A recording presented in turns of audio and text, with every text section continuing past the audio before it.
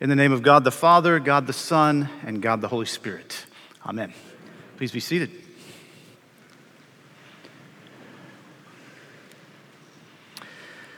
I saw this ad come up on my computer this past week. In big print was written, "What is the smallest caliber gun you can trust to protect yourself?" And the answer was a Beretta Jetfire.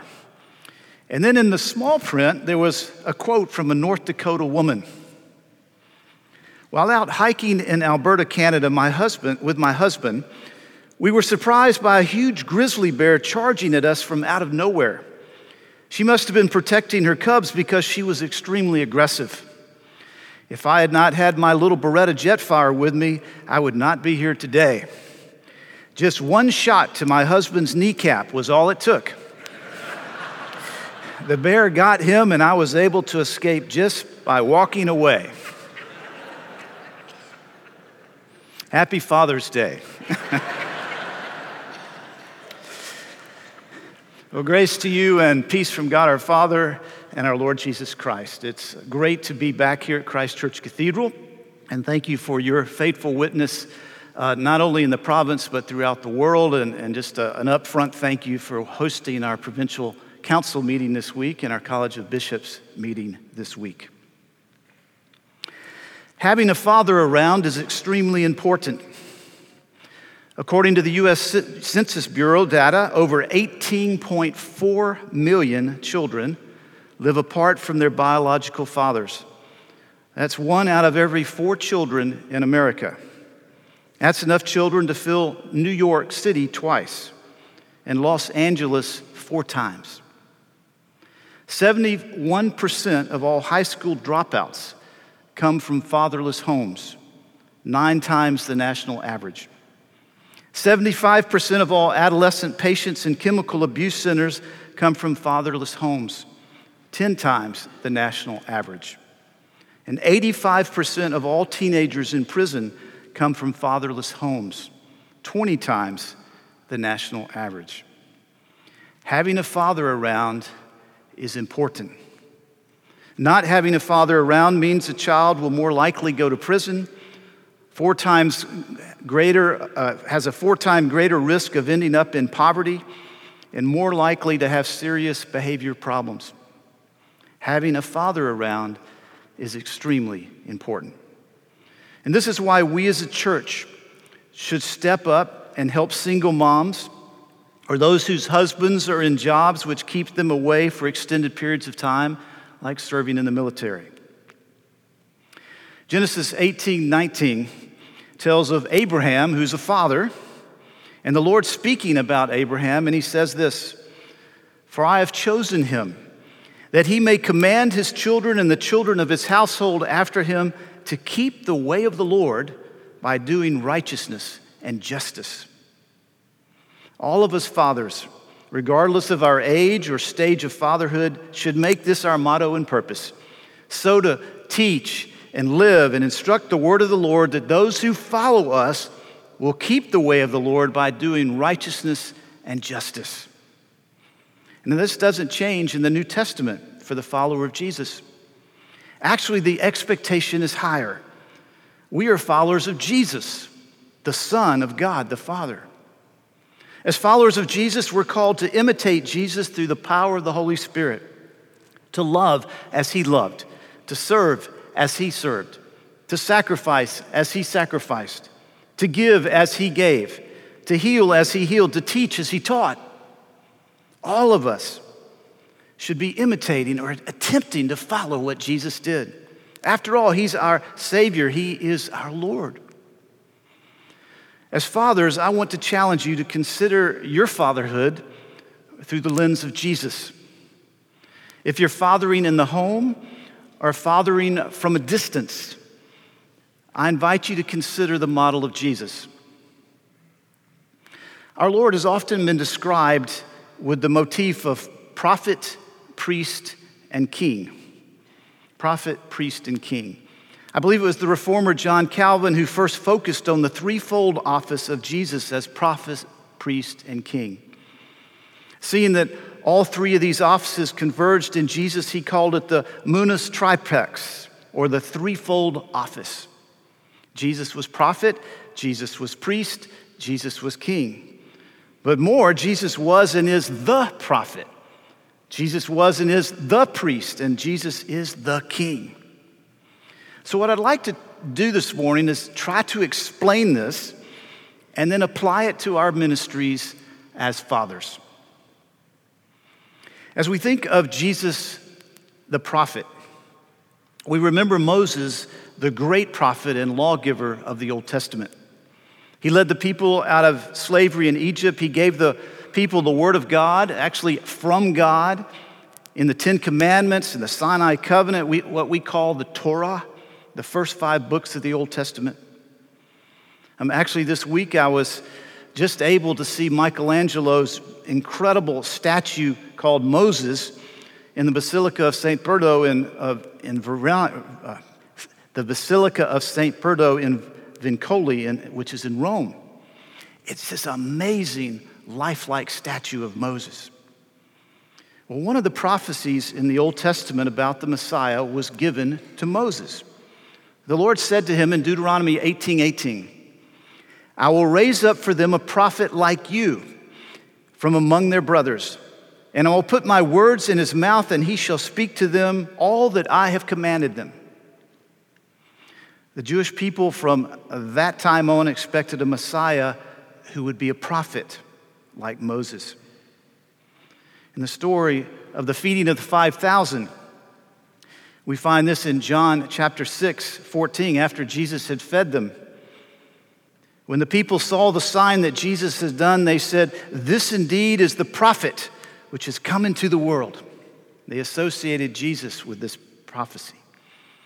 On the Mount of Transfiguration with Moses and Elijah, you may remember that story. Jesus takes Peter, James, and John up onto the mountain, and this cloud descends, and there appears Moses and Elijah. And the Lord speaks out of the cloud. In Matthew 17:5, he says, this is my beloved Son in whom I am well pleased. Listen to him. In other words, you've had Moses as your prophet. You've had Elijah as your prophet. Now I'm sending to you my Son. Listen to him.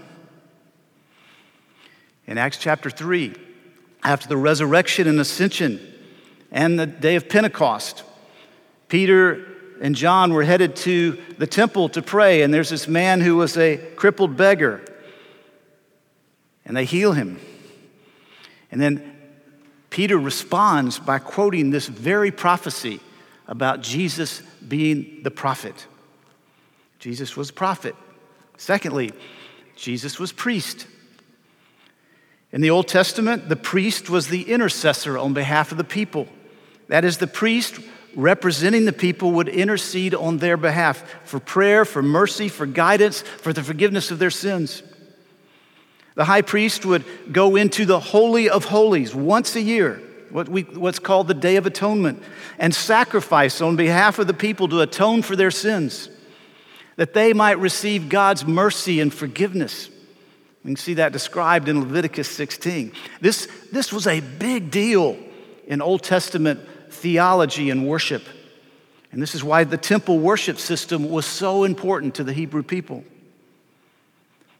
Jesus fulfilled this role of intercession, not only by his prayers for the people, John 17, Garden Gethsemane are 2 examples, but by his death on the cross to atone for the sins of the people. As John called him, he was the Lamb of God. Behold, the Lamb of God who takes away the sin of the world, John 1:29. The writer of the Hebrews writes it this way, Hebrews 9:11.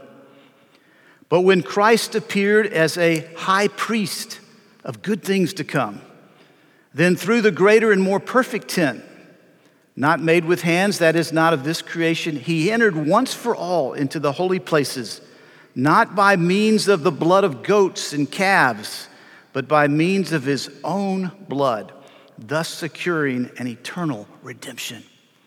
Jesus was priest. And then third, we see Jesus is king.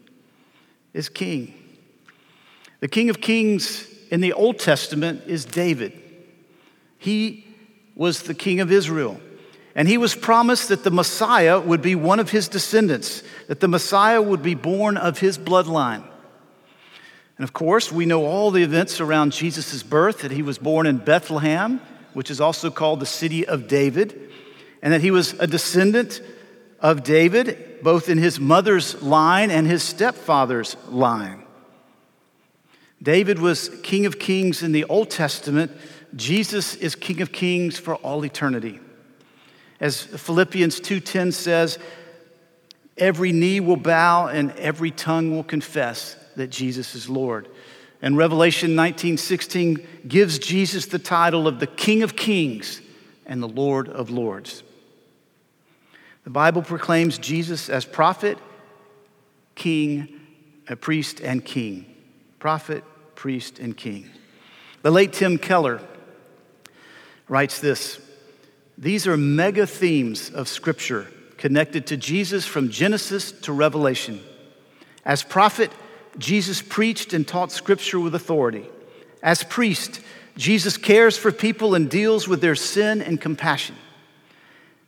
As king, Jesus demonstrated his rule over creation through the miracles while on earth, and today rules and reigns over his people through church leaders, principles, and systems by his Holy Spirit and according to his word. And so, fathers, since we're supposed to be imitators of Christ, and his Spirit is seeking to conform us to the image of Christ, I want to challenge you to look at your fatherly responsibilities through the motif of prophet, priest, and king. The father is prophet. As a father, it's your responsibility to make sure your family hears the teachings of Jesus and the Word of God. To make sure that your family is taught the teachings of Jesus and the Word of God. To make sure your family is modeled and on the teachings of Jesus and the Word of God. This could involve bringing scriptures to your children through Bible reading and study, or songs, or coming to church, or movies, or quoting scripture. This could involve bringing the Word of God to the real-life situations that you're facing or that your children are facing. Might involve discipline or study or school or money or stress or problems or fun. Now, Dad, this doesn't mean that only you have to do this. But it's imperative that you have an environment conducive for this and that you can model this the best you can. Oftentimes in our family, Allison, my wife, would read to the kids or teach them principles from the Word of God. Or we'd have them in Sunday school or activities in which they would be exposed to the Lord and to His Word. However your family does this, the environment is to be such that the Word and the voice of God can be heard by your family. Having your family in a church like this one that teaches the Bible, or having your children in spiritual activities. For we make all this effort to get them in the right schools or in the right sports programs. But what about the right environments for their relationship with God? And this starts at home. As a father, it's your responsibility to make sure your family hears the Word of God, is taught the Word of God, and is modeled on the Word of God.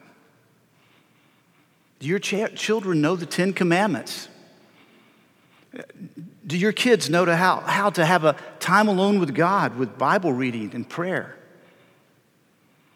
I know, fathers, this sounds like a lot when your own schedule and your life is so busy. But it's still your responsibility. But that's why God gives you a helpmate. I mean, I found Allison to be a much better Bible teacher than I am.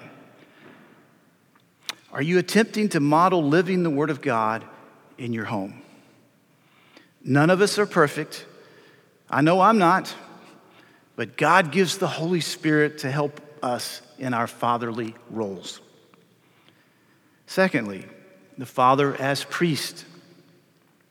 As we said a minute ago, the priest would make intercession on behalf of the people's sin. Isn't that what Jesus does for us? What do we do when our family members mess up? When they sin or when they sin against us? Do we offer forgiveness? Do we practice forgiveness? Do we model asking God's forgiveness? This is really difficult in most families.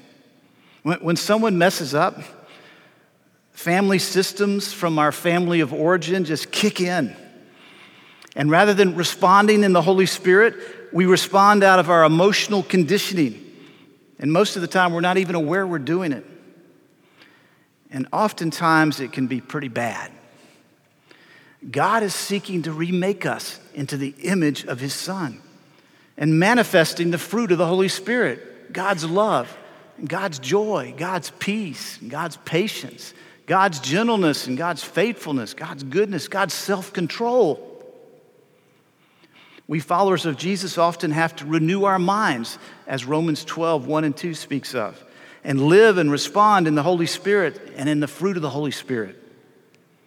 I mean, this is what the Holy Spirit is seeking to do in us, to conform us, all of our being, into the image of Jesus. Our son James, when he was in high school, he was involved in an activity in which the adult leaders were all public Christians. Everybody knew they were followers of Christ in the student body and in the faculty. I had a trust of these people because of what I perceived was their outward Christianity and because of our relationships. But then James got involved in their activities. The way they led the students, the things they would say, the way they treated the kids was anything but Christian. I'll never forget going to my son and apologizing to him for the bad role models these folks were and for me putting him in that situation. It was quite a humbling experience on my part and for me. I won't forget it. But that's part of being in the priestly role. We have to model forgiveness. The Father as King. The Father as King doesn't mean the Father is a tyrant or some kind of house lord. Honey, you can now call me king. The Archbishop said so. No. Jesus is our model. And what did he do?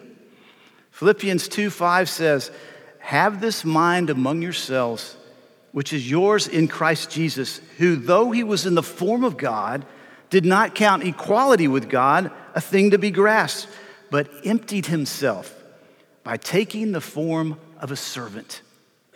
He is our example. We humble ourselves. We're to be humble kings and serve our families. I hated changing diapers. I don't like cleaning toilets. And I really don't like spending my free time doing chores. Taking the garbage out is still not exciting. But Jesus is our example. He's the humble king. And yet, fathers, you are the final authority in your family. God is going to hold us fathers responsible and accountable for our family decisions and activities. As modern as we all are, and the strange values that our culture now embodies, God is still going to hold us fathers accountable for how we lead our families. We have this God-given role in the family, and it's very serious. Praise the Lord, He's not left us alone and helpless. He gives us the Holy Spirit. Praise the Lord, He wants us to succeed. And praise the Lord, His mercy and loving kindness and forgiveness is everlasting. Dad, God's for us. So no matter how tough it is right now for you, ask God to help you, and He will. As Christian fathers, we have this threefold role in our families: prophet, priest, and king. Now, we all work at this imperfectly because we're imperfect. And so, fathers, just as the prophets and the priests and the kings of the Old Testament needed to be anointed for their role, we need to be anointed for our role. We need the anointing of the Holy Spirit. We cannot fulfill this calling without the presence and the power of the Holy Spirit in our lives. And praise God, he's not left us as orphans in the faith, but he sends us the Holy Spirit. What is the promise of our Heavenly Father that he gives to those who come to him in faith and repentance and are baptized? Acts 2:38 and 39 tells us he gives us not only the forgiveness of our sins, but the gift of the Holy Spirit. Fathers, the place we all need to start, the place I always need to start, is getting right with the Lord and being filled with his Holy Spirit. It doesn't matter what your age or the age of your children or if you got grandchildren. We all need the anointing and the filling of the Holy Spirit. And through the power of the Holy Spirit, he will help us fulfill our prophetic, priestly, and kingly calling as fathers. The Holy Spirit helps us follow Jesus and live the Christian life. He helps us be good and godly fathers. The Holy Spirit is given to those who come to Jesus by faith. And we're renewed daily in the Holy Spirit when we confess and repent of our sins.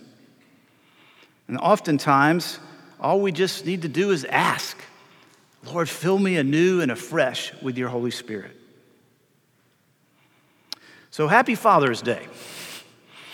May God empower us fathers to be his prophet, his priest, and his king in our families. In the name of the Father, Son, and Holy Spirit, amen.